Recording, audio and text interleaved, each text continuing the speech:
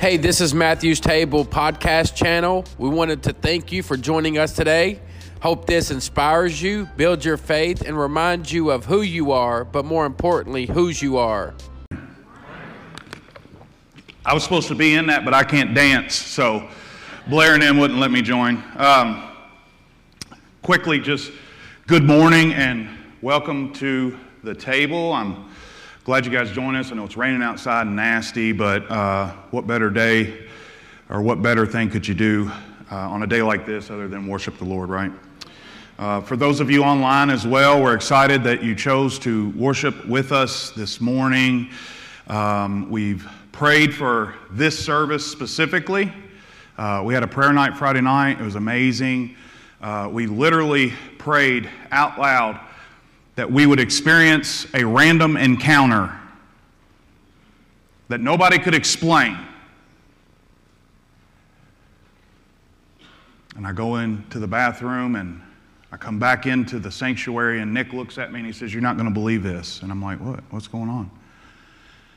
He said, "So-and-so just walked outside real quick, checked something in their car, and bumped into a guy walking down the street. Asked him if he would want to come in and be prayed for, and sure enough, he's walking in, and I saw him, and he just kind of looked around, and he was like, 'Yeah, I don't think so.' Turns around, goes back out the door, and I was like, 'Oh, heck no.' So I chased him, and I ran out there, and I was like, 'Hey, bro, what's up, man? And come on in.' He comes back in and sits with us for about an hour, and the whole church got to pray over him, right? So, like, God answers prayers, and it's been good. It was exciting Friday night. Just some really quick other announcements. We're still collecting Easter candy and eggs, like the plastic ones that you put candy in, and there's a box back there. If you guys, next time you're grocery shopping or anything, can just pick up a real cheap bag of candy or plastic eggs and leave them back there, we would greatly appreciate it. It'd be a huge benefit for our outreach on April 3rd. We're still selling these Matthew's Table masks. $5 goes to the adoption fund. And these Connect cards, we've recently started paying a monthly fee to fill out or to send mass texts, not a group text, it's just a mass text, and it updates those of you who are committed to Matthew's Table as to what's going on. And so some of you, this is the fourth week I've announced this. Some of you have not filled these out because you thought, well, I've already filled those out. I probably don't need to, but you're not getting the mass text because we might not have your current information. So if you guys would fill these out. Also, for those of you online, there's a digital version. You can just get on our website and click it and fill it out and put in your information, and then we can add you to this mass text. One mass text that got sent out this week was warning parents that there may be some things that we are talking about this morning that you might not want your kids to hear yet. So those are important things that we want to communicate with you all at one time without big, long versions of group text where everybody's... So please get Nick Martin or me or one of the leaders your phone number so we can get you added, and we can do that in a better way. Also, Stephen will be here shortly. He has all the giving statements. If you gave last year and you're doing your taxes and you want a giving statement, get with Stephen. He'll be here soon. Grab your program. If you're in small churches, it's got questions to be answered and a place for you to put notes and upcoming events. So get your program, okay? Men's event, Monday. Are there any men in here? Raise your hand. I'm trying to get a number of how many to feed. Okay, so you're going to be there. All right, men's event, Monday night. Rob wants to show you a little something. You don't have to. We can do it next service. Men's event, Monday night, 6 o'clock, food, fellowship, preaching. It'll be amazing. We hope you all join us. We need more men to step up and serve in the church. The women make us look really bad, so please come. We're going to be talking about Christian masculinity Monday night, all right? Guest speaker, amazing. You don't want to miss it. All right, we're continuing we got to get busy. We're continuing our study in Galatians this morning, wrapping up chapter 5. And I don't know about you guys, but as far as preaching Galatians has been considerably difficult. So chapter 5 has been a little refreshing to us because Galatians leans so heavily on one necessary message of trusting in the work of God over our own works for salvation. What's been done by God as opposed to what we do to be right with God. Relationship, this personal, intimate relationship with a living God who's not far off and distant over a religion where we have to do things and we're obligated to get close to God. And finally, grace. Grace over law. Amen? And our new direction in chapter 5 of freedom in Christ has been so refreshing and so uplifting. Just the privileges that we have as a believer to live free in Christ. Verses 1 through 6 had emphasized our freedom from the condemnation of sin. So guilt and shame and worry and fear, things that the believer is no longer under. That condemnation that causes those things. And then last week, Nick walked us through verses 7 through 15 and did an amazing job where turning back to our old ways hinders our spiritual growth, compromises our freedom, right? But today is a good day. Today is a day that we all should appreciate expositional preaching because there is great detail in the Bible as to what God says is right and wrong for His children so that His children don't redefine what those things are. Preaching from the Word of God allows God to speak to the things He's made clear, versus preaching with the Word of God to support one man's opinion. This morning we deal with difficult things that threaten our freedom in Christ. I want you to hear me say that. There's no condemnation in Christ, but these things certainly threaten our freedom in Christ. And for me, it's typically a maturity issue for the Christian. If you remember, the churches in Galatia were planted by Paul, and we know because it was dated that Galatians was the first letter that he wrote in AD 50. So the Galatians couldn't have been more than 10 years old as a Christian, right? They were young churches, very immature in their walk and in their faith, giving reason for the explanation of this morning's passage. What seems to be a grocery list of sin is really evidences to where we really are in our walk. So if you would turn with me to Galatians chapter 5, verses 16 through 26, and brace yourself for some toe stomping that's meant for our good. I almost didn't even wear shoes to church this morning because this passage had stepped on my toes all week long, but that's the intent of God's Word, amen? So, 16 through 26. But I say, walk by the Spirit, and you will not gratify the desires of the flesh. For the desires of the flesh are against the Spirit, and the desires of the Spirit are against the flesh, for these are opposed to each other to keep you from doing the things you want to do. But if you're led by the Spirit, you're not under the law. What are they? Well, now the works of the flesh are evident. Sexual immorality, impurity, sensuality, idolatry, sorcery, enmity, strife, jealousy, fits of anger, rivalries, dissensions, divisions, envy, drunkenness, jealousy, orgies, and things like these.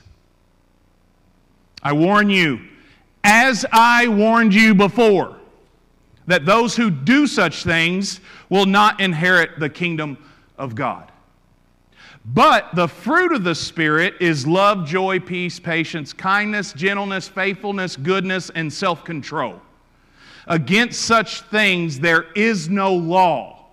And those who belong to Christ Jesus have crucified the flesh with its passions and desires. If we live by the Spirit, let us also keep with the Spirit. Let us not become conceited, provoking one another, envying one another. Amen. Saw some squirming in the seats as I was reading that. But hang on, because we're just getting started. And before we get started, let me make something real clear. We all struggle with sin.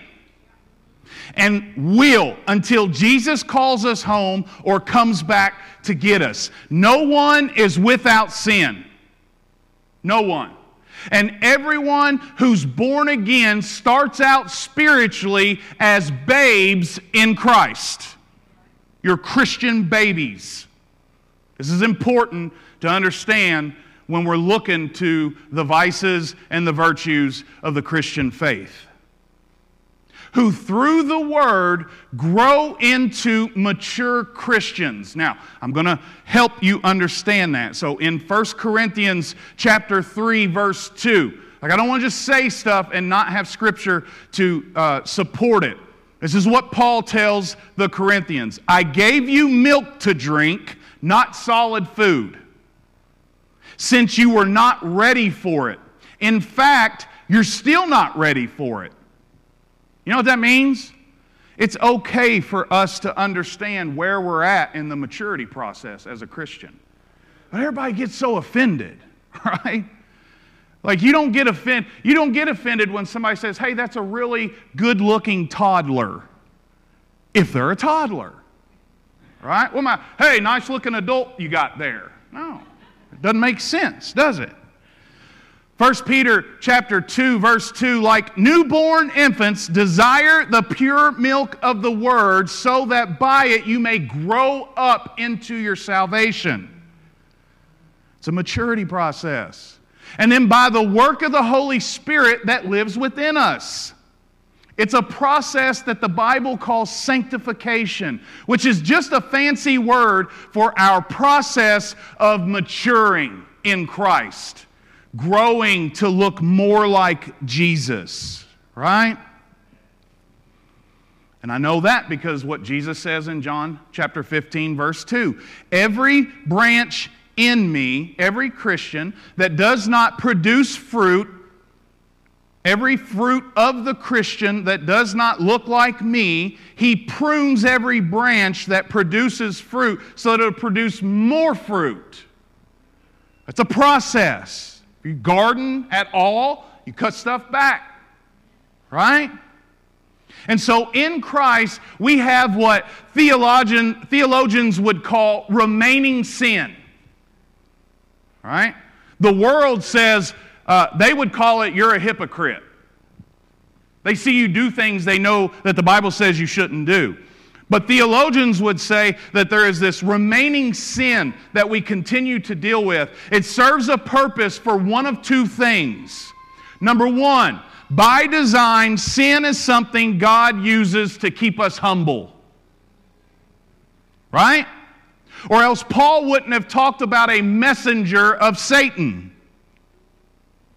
2 Corinthians chapter 12, verse 7b, which is the back half of that verse. Therefore, he just talked about this messenger of Satan that was a thorn in his flesh and was causing him issues. He says, therefore, so that I would not exalt myself, a thorn in the flesh was given to me, a messenger of Satan to torment me so that I would not exalt myself.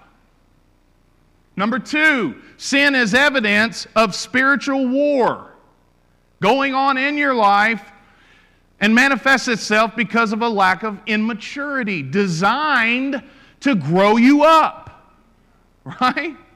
And oftentimes reveals where we are in that process. Let's look at what Paul says about this war in another place before jumping in that best illustrates that point. I'm going to take you to Romans chapter 7, verses 15 through 20. Many of you know this well. You'll use it as your excuse as to why you're doing things that you're doing. It's not an excuse, it's an explanation. Okay? Romans 7, 15 through 20. This is Paul speaking. Apostle Paul. Jesus Christ revealed himself to him. Right? Talk to him in person. This is what he says. For I do not understand what I'm doing because I do not practice what I want to do, but I do what I hate. Now, if I do what I do not want to do, I agree with the law that is good. So now I'm no longer the one doing it, but it's sin living in me. For I know that nothing good lives in me. That is in my flesh. For the desire to do what is good is with me, but there's no ability to do it. For I do not do the good that I want to do, but I practice the evil that I do not want to do. Now I do what I do not want. I'm no longer the one that does it, but it is the sin that lives within me. Amen? There's a conflict that takes place within the Christian as long as they're growing. As they grow, it's very similar to what a teenager experiences. Now, side note, I am not picking on a person, per se, a teenager, but a period of maturity growth. That season the teenager is in, right? And my expertise is what's provided you all with this coming illustration. I've raised 3, and now I'm on my 4th. Okay? And you may say, well, Roger, I've never raised a teenager. Yeah, but you've been a teenager. You know what I'm talking about before I even talk about it. And although the 4 of them each have been different and unique in their own way, the evil within them, bent towards their sin tendencies, has manifested itself the same way. They're no longer a baby or innocent per se, because they're in this process of going from a child to becoming an adult, but they're not there yet. Still under the parents' authority, they struggle with obeying that authority because they want privileges that are meant for the adult but don't want any responsibility or accountability. So there's this war that rages within them that produces all kinds of attitude and ungratefulness, disrespect, complaining about everything, always pouting. My current teenager walks through the house, my life is horrible. Yeah, go out there and get you 15 Chrysler 200 with your Vera Bradley backpack. Life's, get out of here. Y'all know what I'm talking about. They have this thorn in their side towards the rules that we set for them that restricts and protects them from the freedom they desire, that flesh, to live the way we desire for them. In the Spirit. It's a real-life Children of the Corn experience as far as I'm concerned, if you've lived with teenagers. You might not know what that movie is. It's an old Stephen King movie where the local teenagers, young adults, decide they're going to get rid of all the adults and take over. Right? Scary movie. Little devils, in my opinion, is what they are. But seriously, spiritually speaking, immature Christians who are fighting that spiritual war, experiencing that conflict between the flesh and the spirit, are the children of the thorn. That's just for visual sake. I want you to think about that. Which is exactly what we're dealing with in our text today in verses 16 and 18. For example, Paul says, walk by the Spirit. I've always wondered, how do you do that, right? So I'm going to attempt to help with that. First of all, notice it's capitalized because it's the third person of God that dwells within us and makes for a perfect time to point out something I think's important. You can't truly be spiritual without the Spirit of God. You can't. But we say things like, hey, you know Bob at work, that dude's really spiritual, isn't he? I mean, that's a possibility. And yes, there are other spirits, but they're all demonic ones if they're not from God. The Bible says we are dead in our sins due to the fall of man. By disobeying God in the garden, they didn't die physically, they died spiritually. And then we inherited that from them, making us all spiritually dead. So you're either alive in the Spirit of God or you are dead in the sins that you commit in the flesh, right?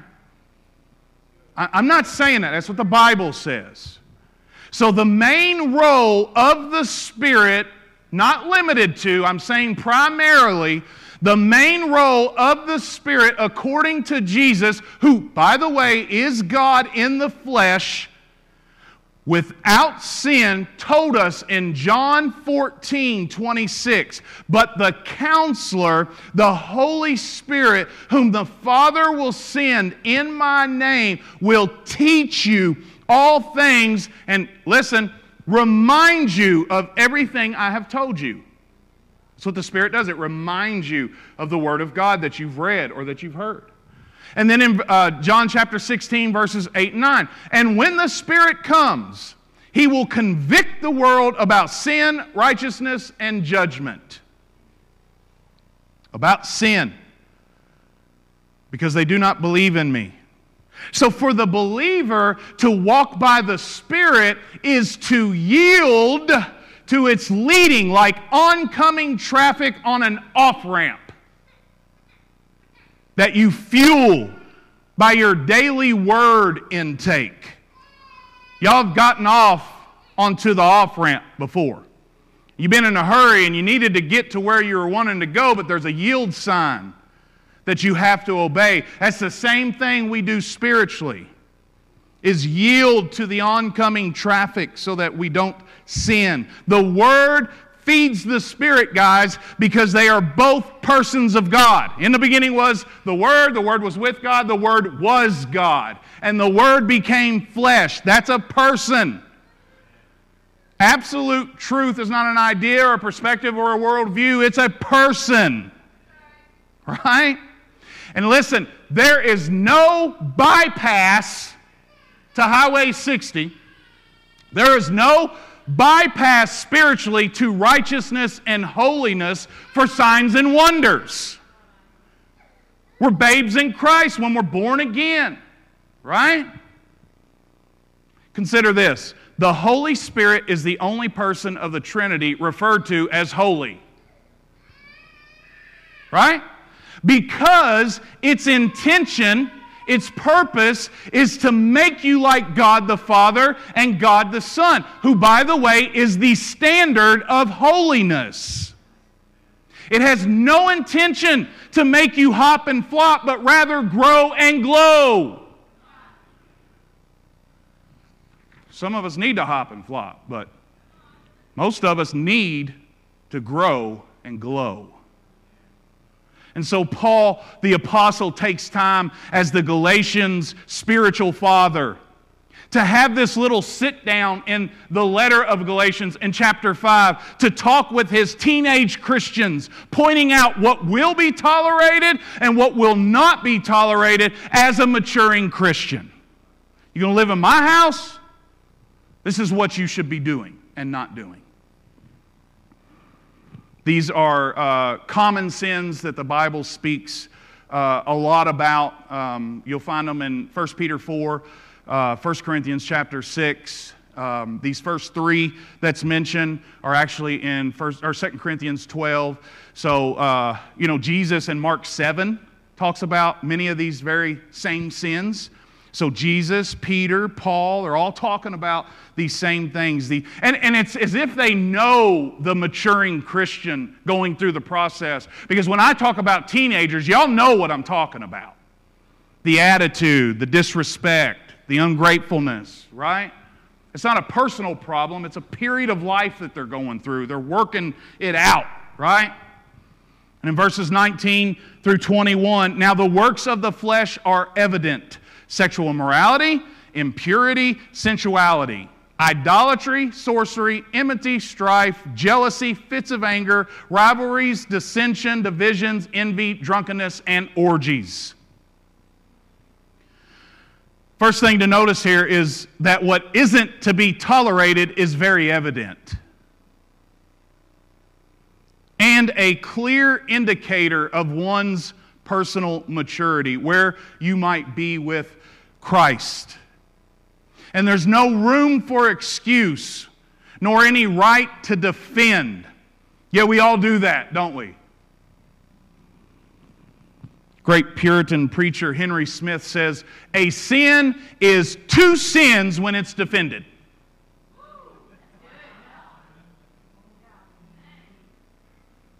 And I'm not sure about you, but all my teenagers hated taking responsibility. It was always everyone else's fault. Dad, seriously, the teacher just doesn't like me. Right? They're picking on me. No, the driver's ed trainer that I went to do, I knew he didn't. I had a Jesus shirt on immediately. I knew he didn't like me. That's why I didn't do good on my tests. Dad, it's my brother's fault because of what he's done, right? Like, and man, that's for example. It's visual sake. It's visual sake because that's what we do as believers. Which is just a lack of maturity. And some Christians have that same attitude toward their own sin. That's similar to this meme that I saw this week.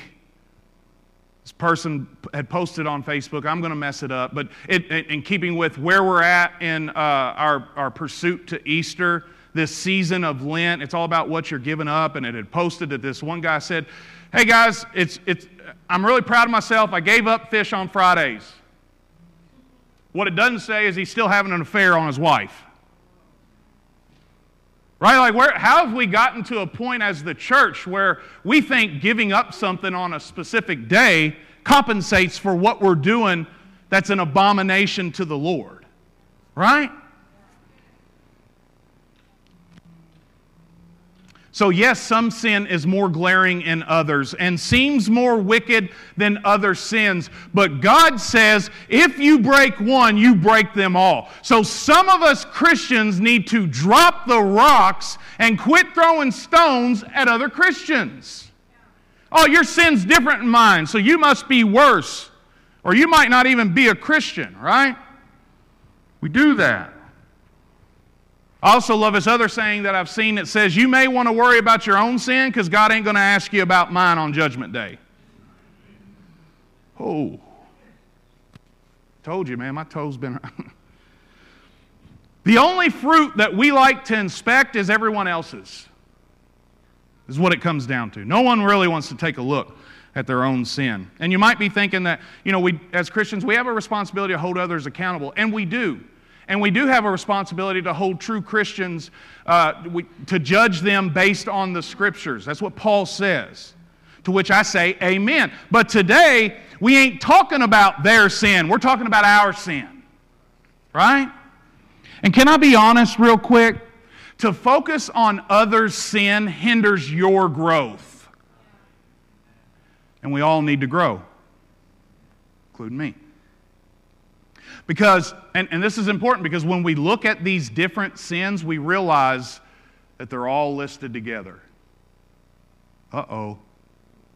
And I guarantee you, some of the sins that you probably like to think that's worse than your own sin aren't first on the list.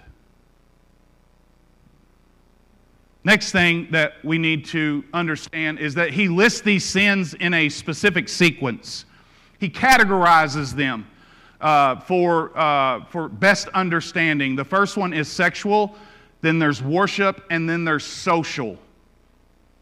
Okay, so they break down into those three different categories. And since we're on this subject, I want to be clear about something. There may be a difference in the nature of sins, sexual, worship, and social, but these aren't in order by severity. There's more sense to say that they're listed by the relational interaction of them. For example, sexual being something where you are sinning against God, you are sinning against yourself, where God lives in you, and you are sinning against the other person. Worship would be you are sinning against God, and social would be you are sinning against God's children. And I know that because 1 Corinthians chapter 6, verses 18 through 20. Flee from sexual immorality. Every other sin a person commits is outside the body, but the sexually immoral person sins against his own body. Or do you not know that your body is a temple of the Holy Spirit within you, whom you have from God? You are not your own. You were bought with a price, so glorify God in your body. So first on the list of sexual sins, now that we understand that well, is sexual immorality, which is where we get the English word pornography from. Porneia is the Greek word. But it's more about the act of the sexual sin in action, including adultery, which is not just sexual intercourse, by the way, emotional affairs, incest, homosexuality, and premarital sex. I listed those in that order on purpose because the church is good about picking on homosexuals while overlooking their own sin. I know Christians who are living in sexual sin right now trying to correct other Christians' theology on Facebook. Criticizing what they're reading or what they're doing and all these things. Meanwhile, they're just having a good old time. Right?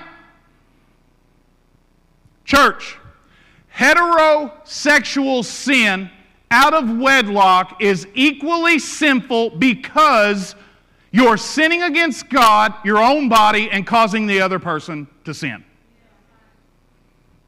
And I know the excuses. I know them. But we're going to get married. Well, in my eyes, we're already married. God knows my heart and my intentions. Problem with that is Hebrews 13:4. God's already spoke on this. We want to change it. Trust me. I know. We want to change that. But Hebrews 13:4 says, let marriage be held in honor among all. And let the marriage bed be undefiled. You know how you defile the marriage bed? You get busy in the marriage bed. For God will judge the sexually immoral and adulterous. Woe to those who bring God's judgment on a couple, in my opinion. Then you have impurity, right? Or it's oftentimes referred to as filthiness in different translations.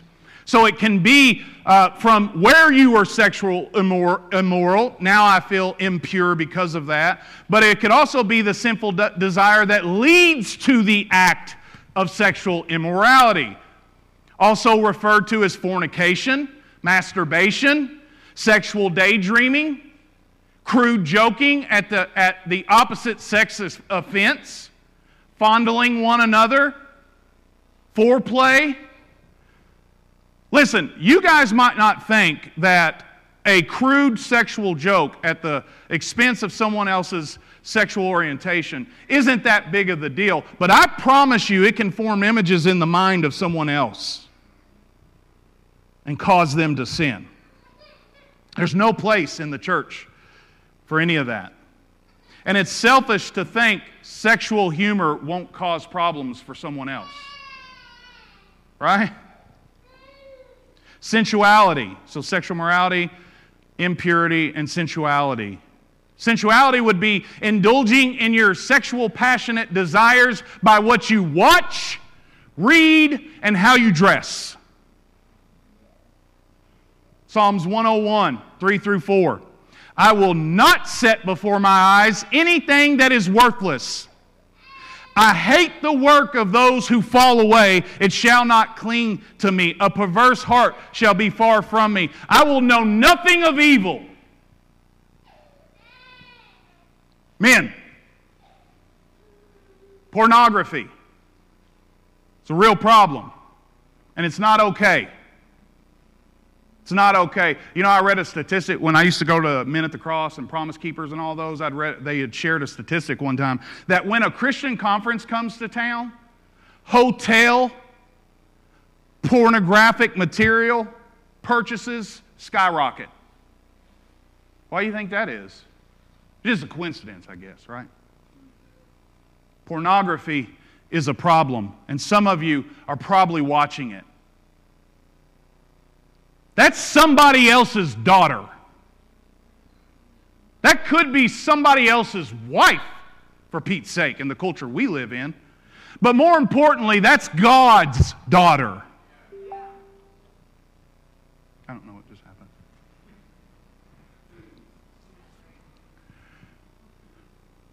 Movies with nudity in it.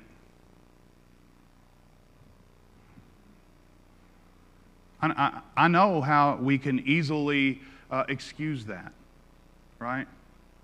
Movies with nudity in it is sin, period. It is soft pornography is what I like to call it. It is what it is. So when, and don't act like you don't know, you know what I mean? Because when you get on Netflix and stuff, it'll tell you, you know, this, and nudity. That's why I can't watch that, right? Magazines and books that you might look at, ads on social media. I know how men can deal with this. You're scrolling. You know, I'm trying to see what Susie and them did for graduation the other night, and then there's some ad that you're scrolling across that's showing a little more than what you know should be shown, and you've scrolled past. Oh, praise the Lord. Wait, did it say that I could? And you make an excuse to go back for the second look. It's sin, guys. It is what it is. Let's call it what it is. And I will tell you this, I've listened to man after man after man who's testified that pornographic material, messages or videos that they saw as a child, the images are still in their mind today. 1 Timothy 2:9. Likewise, also that women should adorn themselves in respectable apparel, with modesty and self-control. Modest is hottest. Ladies, listen, I understand there's a difference. I understand that you all interpret things differently than men interpret things. But what I am telling you as a man, before Christ specifically, that if you're flaunting something, men are interpreting that as you want more than just being a friend with them. I want you to hear that, as it's true. And I've talked to women in my own family, and they're like, well, that's just ridiculous. I'm just telling you it's the truth. It doesn't give an excuse for them to do things that they may do or had done to you, but I'm telling you it's true. So it matters what you wear to men because of how men are wired. God gave us a physical desire. We're attracted to pretty things. That's what happened in the garden. Oh, the apple was pleasing to the eye. I realize that men shouldn't gawk or stare at you. But you walking around with your stuff out is similar to setting up a booth up here to display the product that you're selling and getting mad at people for wanting samples. Sensual is also all your social media duck lip filtered post. I'm just going to be real with you. I understand. All that stuff where you're filtering yourself and let's get rid of all the blemishes so that people will think I'm prettier than what I am. Pretty's not on the outside, ladies. It's on the inside. And I promise you there's men looking at those images that you're doing innocently. You really are. I don't think you're maliciously, intentionally trying to market yourself, but that's how men interpret that. Right? I love y'all, but that screams, I am on the market. That's why you get these men in your inbox, because they interpreted that as just that. And you say, yeah, but on my profile it says that I'm married. You wearing a ring doesn't stop men from looking at that thing. I promise you. Next category is worship. We could spend a lot of time on all these things, and we just don't have the time. Worship, the sin of misplaced worship. Idolatry is first, and it's oftentimes probably the most talked about, but simply idolatry is prioritizing things over God, right? Like the first and second commandments say, don't place anything before me and don't create anything to worship. That's me summarizing. Don't put anything before me. I am God, right? But what I want to make clear so that everybody understands, because see, we're still hung up on the sexual sin. Oh, I hope Susie heard that. I know what's happening in some of y'all's minds right now. Y'all need to hear this, though. What I want to make clear is there are good things that we typically don't think of as idols. Career. I don't have time for church on Sunday, Roger. I got to work. I'm just, if I could just, I got school, I got work, and I got all these things, and I'll get to my Bible when I can. Idolatry. Money. But Roger, you don't understand. I got to provide for my family. So I'm going to have to work long hours and all these different things. And I'd like to work on my recovery or on my faith, but right now, you would agree, I have to provide. No, God provides for all things. And worshiping money is real. Kids can be an idol. Your children can be one of your, I've done it, can be one of your idols. Good things can be idols, right? That's the deception of sin right there. You would argue, how's that? Well, I'll get to that in a second. But your children could be an idol. Kids' sports. Uh-oh. Well, Roger, we're just, it's just June and July. After that, we'll be back to church. What'd you teach your kid? Right?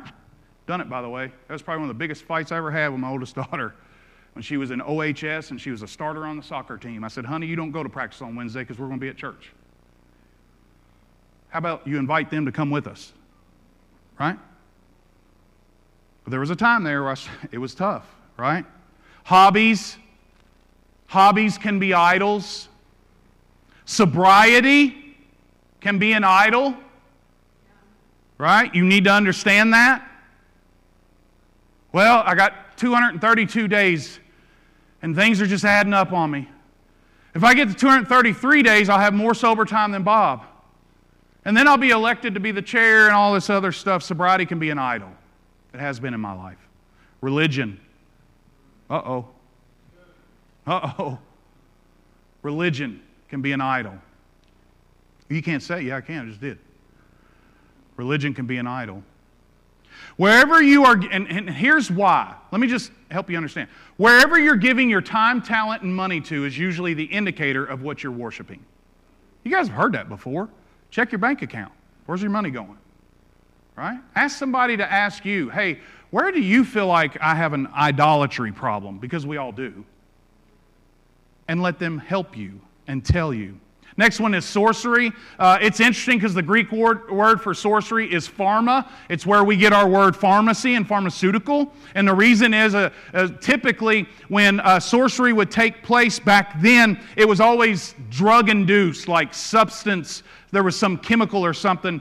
It would basically to see the illusions and all the hallucinations and acid. Y'all been there, right? You know what I'm talking about. That was sorcery, and you didn't even know it, right? But its cousin is witchcraft. And the reason he's pointing this out is because it's seeking to manipulate your circumstances. And it causes you to rely on something other than God. Examples are astrology, palm readers, Ouija boards, mediums. Hey, I heard so-and-so down on 5th and something can talk to the dead. I'm going to go down there and see if they'll talk to my cousin. If they're a Christian, why would you do that? Why wouldn't you wait till you got to heaven? Talk to them forever. You're creating something that you... Remember, Spirit of God, demonic spirits, period. Why would you enter into that? I don't understand, right? Trust God. Believe in Him.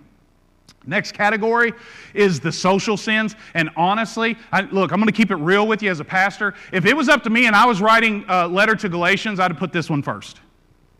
Because this is the most prevalent within the church, in my opinion. Social sins among believers that disrupt the unity of the church and hinders the church to be all Jesus intended it to be. Psalm 133, behold, how good and pleasant is it when brothers dwell in unity. John 17, Jesus prayed that all believers would be unified. Ephesians 4, Paul says there's one faith, one baptism, one Lord, one Spirit. Unity. Imagine the entire church being unified, the numbers. We'd storm the gates of hell. Revival would come, and Jesus would be pleased to come home, to come bring us home. We want to fight. Social sins. Enmity and strife. Enmity is hostility. Strife's kind of the attitude.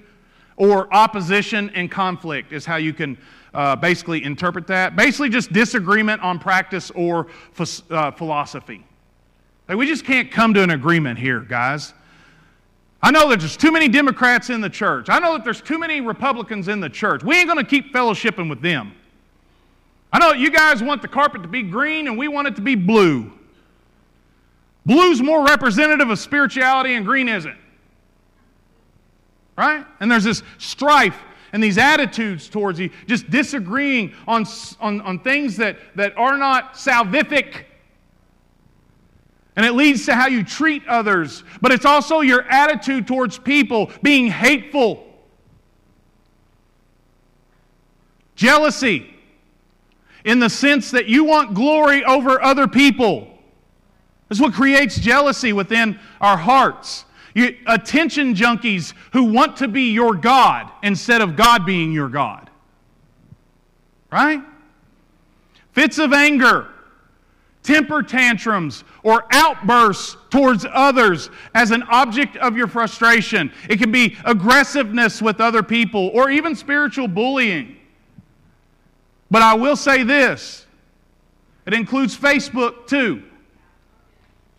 Quit turning to social media to air your frustrations towards everybody. Listen, if you was in Kroger's and your child just started screaming and throwing a fit and acting a fool and making you look horrible, you'd be so mad. Well, listen, social media is the supermarket of sin. I mean, it is what it is. And when you get on there and you start tearing down other people because you feel like that's a safe place to do it, it makes you make God look bad. Including your low-key call-outs. Well, I didn't say who specifically. Yeah, but you was arguing with him yesterday. It's obvious who you're talking about. Right? I've done it, by the way. The Christian should have righteous anger. We should hate sin. And that's how we should demonstrate our anger is towards sin. In a loving, generous restoration way, right? Rivalries are selfish ambitions within the church, favoritism, right? Choosing your family over other people that's in the church, choosing your ministry team as if it's more important than other ministry teams. Favoritism is a sin. James chapter 2, look. Dissensions, gossip about other believers, to which I've been guilty. I confess that sin publicly. I like to call it demon talk. Backbiting. Listen, here's the deal. I understand venting. I understand expressing a struggle with a confidant. Like, I get that, and that's necessary. It is. But if you have a friend that you go to and complain about, or criticize another Christian or criticize another church or criticize another church leader, and after allowing you to vent and they don't force you to go reconcile, you might not have a friend in the faith at all. God gave us the ministry of reconciliation, not separation. Jesus didn't talk about the Pharisees behind their back. He confronted them to their face. By the way, if somebody was tearing down your kid, you wouldn't tolerate that. You wouldn't have nothing to do with it. So you need to understand when somebody's tearing down another Christian, that's God's kid. How do you think He feels about that? Ministry of reconciliation, not separation. All those things lead to divisions. Just a refusal to be unified. I won't worship with them because of this. Well, let me see. Where's that at? That's in Roger chapter 3, verse 21. There's no such thing. God says to reconcile. And if God forgave you, you must forgive others. Envy. Envy is just being unsatisfied with what God has given you, so you covet someone else's gift or gifts. I want to be more like them. I wish I was more like them. That's sin. That's ungratefulness. By the way, why don't we celebrate people more? Right? Why do we want the recognition and the attention? Instead of lifting let's brag on other people. I challenge everybody in here that's got Facebook to just brag on other people within the church this week. Man, Jason Jewell is an amazing gift to the church. Dude's heart is unbelievable. And I hope to love my wife one day as much as he does. Why don't we do that more? Instead of, hey, did you hear what so-and-so put on Facebook yesterday? Told you he's a moron. Celebrate others. Drunkenness. Drunkenness. Guys, this is a whole sermon right here, right? Huge debate. Should a Christian drink? All I can tell you is it doesn't say drink, but drunkenness. The state of being buzzed. If there's no moderation, then it's sin. Or it can cause sin, is the point. And while this seems to focus on alcohol, remember he said things like these. Well, alcohol's legal, so's kratom. I'm not taking it. Right? Marijuana, meth. I know people in the church who are drunkards trying to lead the church. I don't understand, because this says drunkard. By the way, sober is mentioned 9 times in the New Testament, 4 times for leaders specifically. It's a sign of maturity. You're trying to escape reality or pain, and you're trying to rely on something else other than God, and it's a sin. It is what it is. Be sober-minded is what Peter says. Ephesians 5:18 says, don't get drunk with wine. Oh, well, I don't drink wine. I drink whiskey. Well, Jesus turned water into wine to have a drink, not to get drunk. Which leads to reckless living, but be filled by the Spirit. Peter says be sober-minded, or else you cannot be alert for where the enemy attacks. 1 Peter 5:8, you guys know that. Be alert, be sober-minded. Why? Because if I get drunk, I do stupid stuff. And I might say things that I don't mean. And finally, orgies. And I know where your mind goes because we've twisted that to look differently. It seems sexual, and it can be in our culture, but here it's more about wild living, just reckless, careless living, right? No self-control. And if you're anything like me, you're probably thinking, I'm glad we just got through those, but I'm more glad he didn't mention my pet sin, so I must be in the clear. Verse 21b says, and things like these.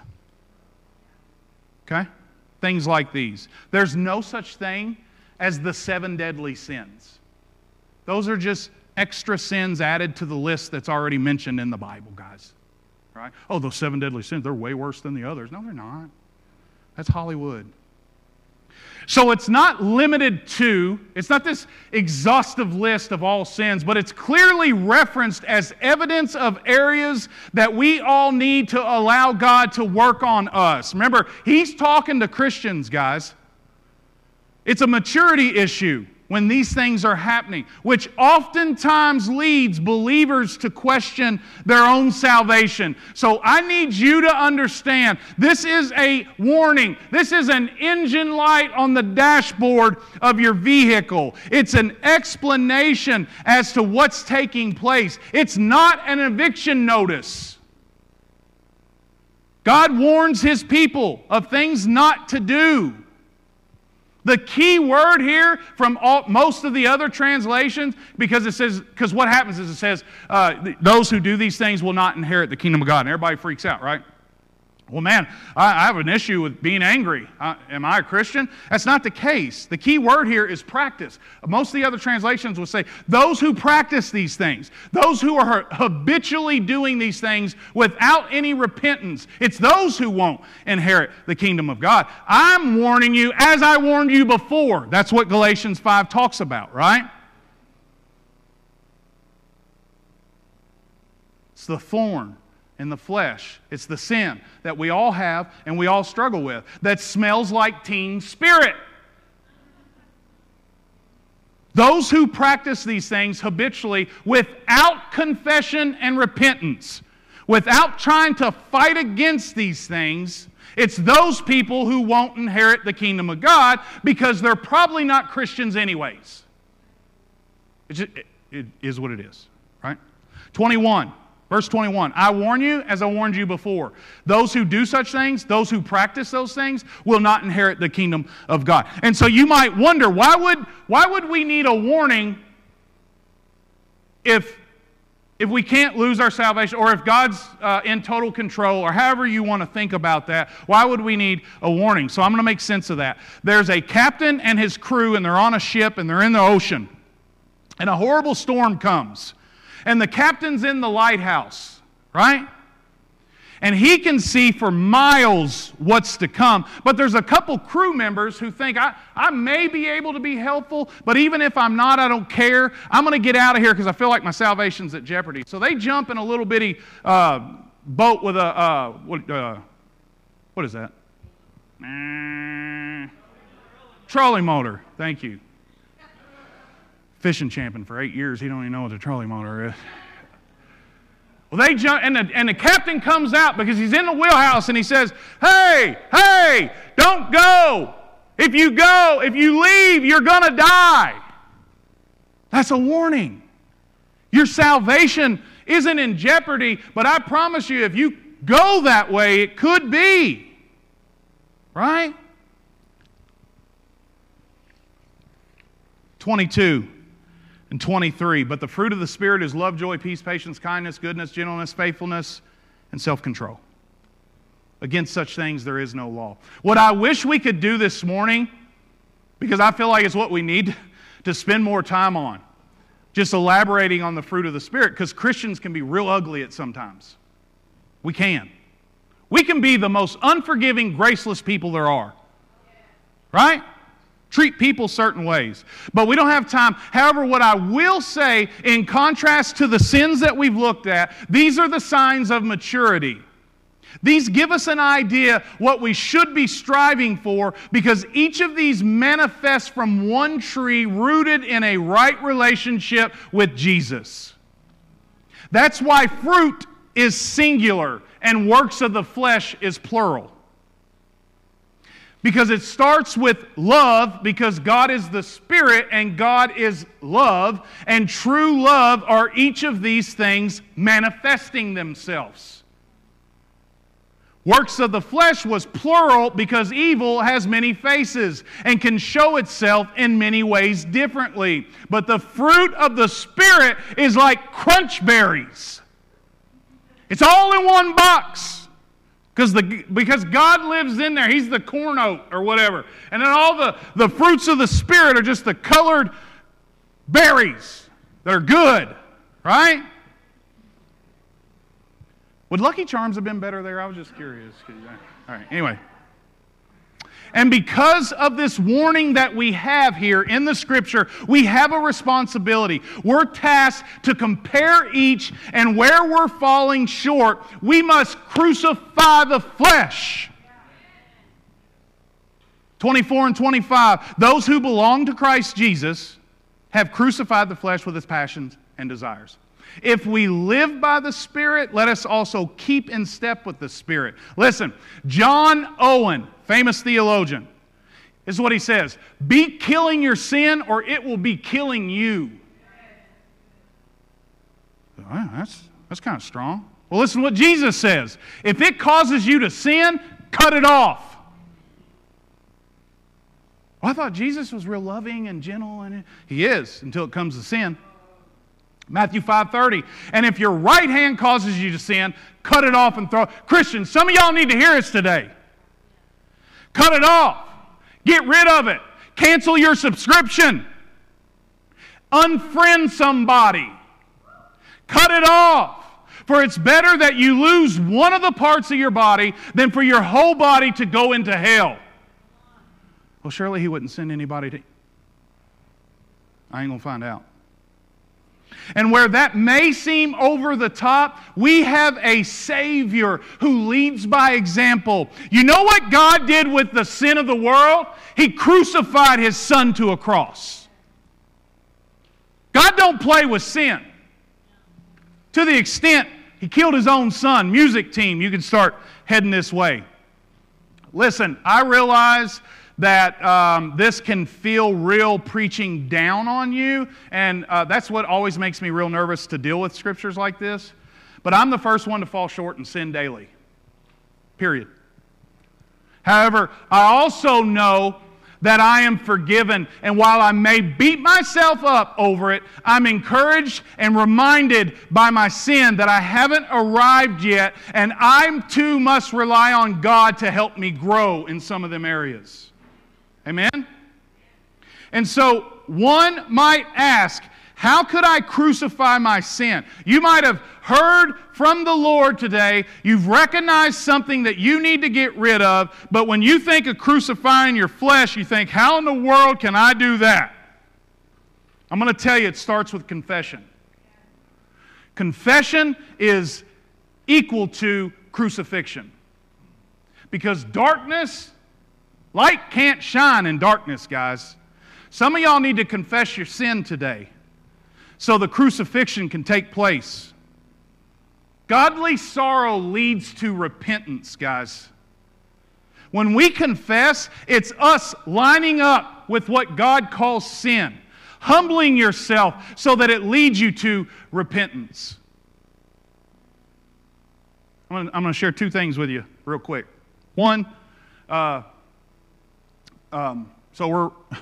this is kind of silly, but I mean, it's just real, right? Like, it's an example of the works of the flesh. I'm a diabetic. I'm not supposed to eat candy. That's not it. We're getting candy for kids right now. April 3rd. Well, somebody else put the bags of candy in my office this week. No self-control. Put it there. I'm going for it. That bag of candy got busted open. I'm going to replace it, but I'm just being real with you guys. And you guys, well, yeah, right, but that's kind of silly. No, it gets better, guys. It gets better. Last Sunday, we had a leadership meeting where the church leaders all come together and we plan and we discuss things. And, man, I had come to church that morning. I was just in the zone, right? Like, I was amped. I was ready. I was ready to worship, get here. Worship team just created an environment where I was like, woo! Nick killed it. Like, I was like, good job, Nick. You know what I mean? Kick that one out of the park, brother. And I was just feeling it, and I started talking to some of the different leaders throughout that morning, and every one of them was smarting off to me. But I was in the Spirit, and I kept yielding to the Spirit. I was like, I won't even say nothing. Just going to stay prayed up, baby. You know what I mean? Going to keep doing my thing. And then church is over, and we end up in there for the leadership meeting, and I won't say who, but he's standing behind me. He decides he's going to smart off to me one more time. And it was over. I couldn't, no control. I was like, And listen, it is kind of funny, but I felt horrible about it. But literally my response was, I don't know why y'all got to be a bunch of smart donkeys. I did not say donkeys. I cussed them. I'm in a church leadership meeting cussing the leaders, calling them cuss words. And while it is but man, it just killed me out. Like later at night, I got up to use the bathroom and I couldn't even go back to sleep because I just kept thinking about how ignorant I looked. But I'm supposed to be a leader. Guys, some of them had their kids in there. Right? So I get it. We all wrestle with the flesh. We all fall short. But we need to confess that, and we need to be intentional. We need to crucify our flesh. And if you're feeling that condemnation from some of your sin, there is grace that's greater for the believer than any condemnation. 2 Corinthians 12:9, where Paul was talking about the messenger of Satan, the thorn that was in his flesh, he also says, but God said to me, Jesus said to me, my grace is sufficient for you. For my power is perfected in your weaknesses. And that messenger of Satan, that thorn in your flesh, is designed to humble you. So this morning we're going to close with a sacred moment with Jesus by observing communion. Cups are in front of you. I'm sorry. Go ahead and grab them. If any of you don't know, the top piece is the wafer. The other is the juice. I invite you this morning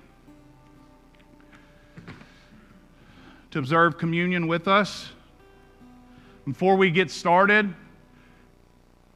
don't take it yet. Before we get started, Paul says that we should examine ourselves. We should confess our sin before God so that God can help us deal with that sin. Amen? So I'm going to take just a few seconds of silence and let you guys go to the throne. If you're not in Christ, don't take communion. It's for a believer. It is. But I invite you to accept Christ today so you could take communion with us. He'd want nothing more. Let's go before the throne, confess our sin.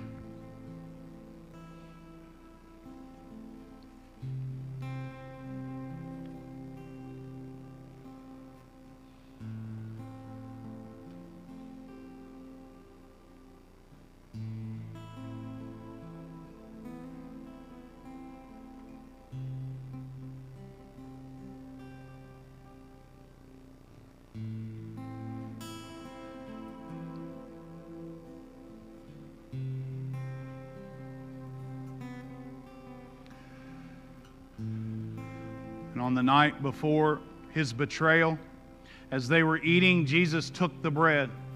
He blessed it and he broke it.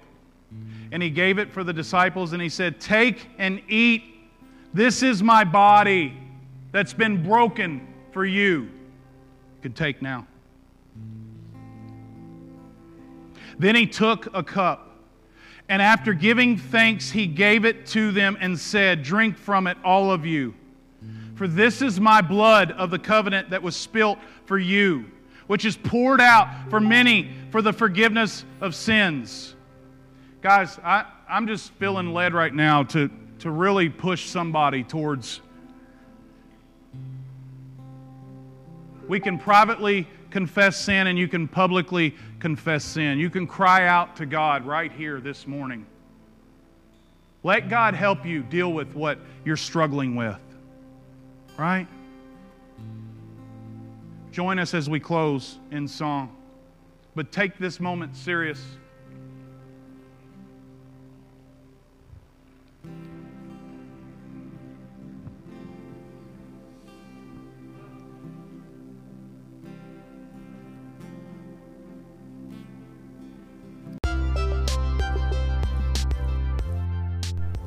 Hey, thanks for joining us today.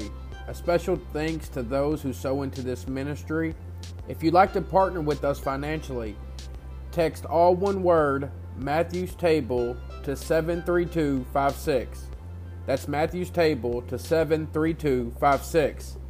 It's because of you this ministry is possible. If you like what you've heard, click the subscribe button and share it with your friends. You never know what God can do through your one act of obedience. Have a great week. We'll see you next week. God bless.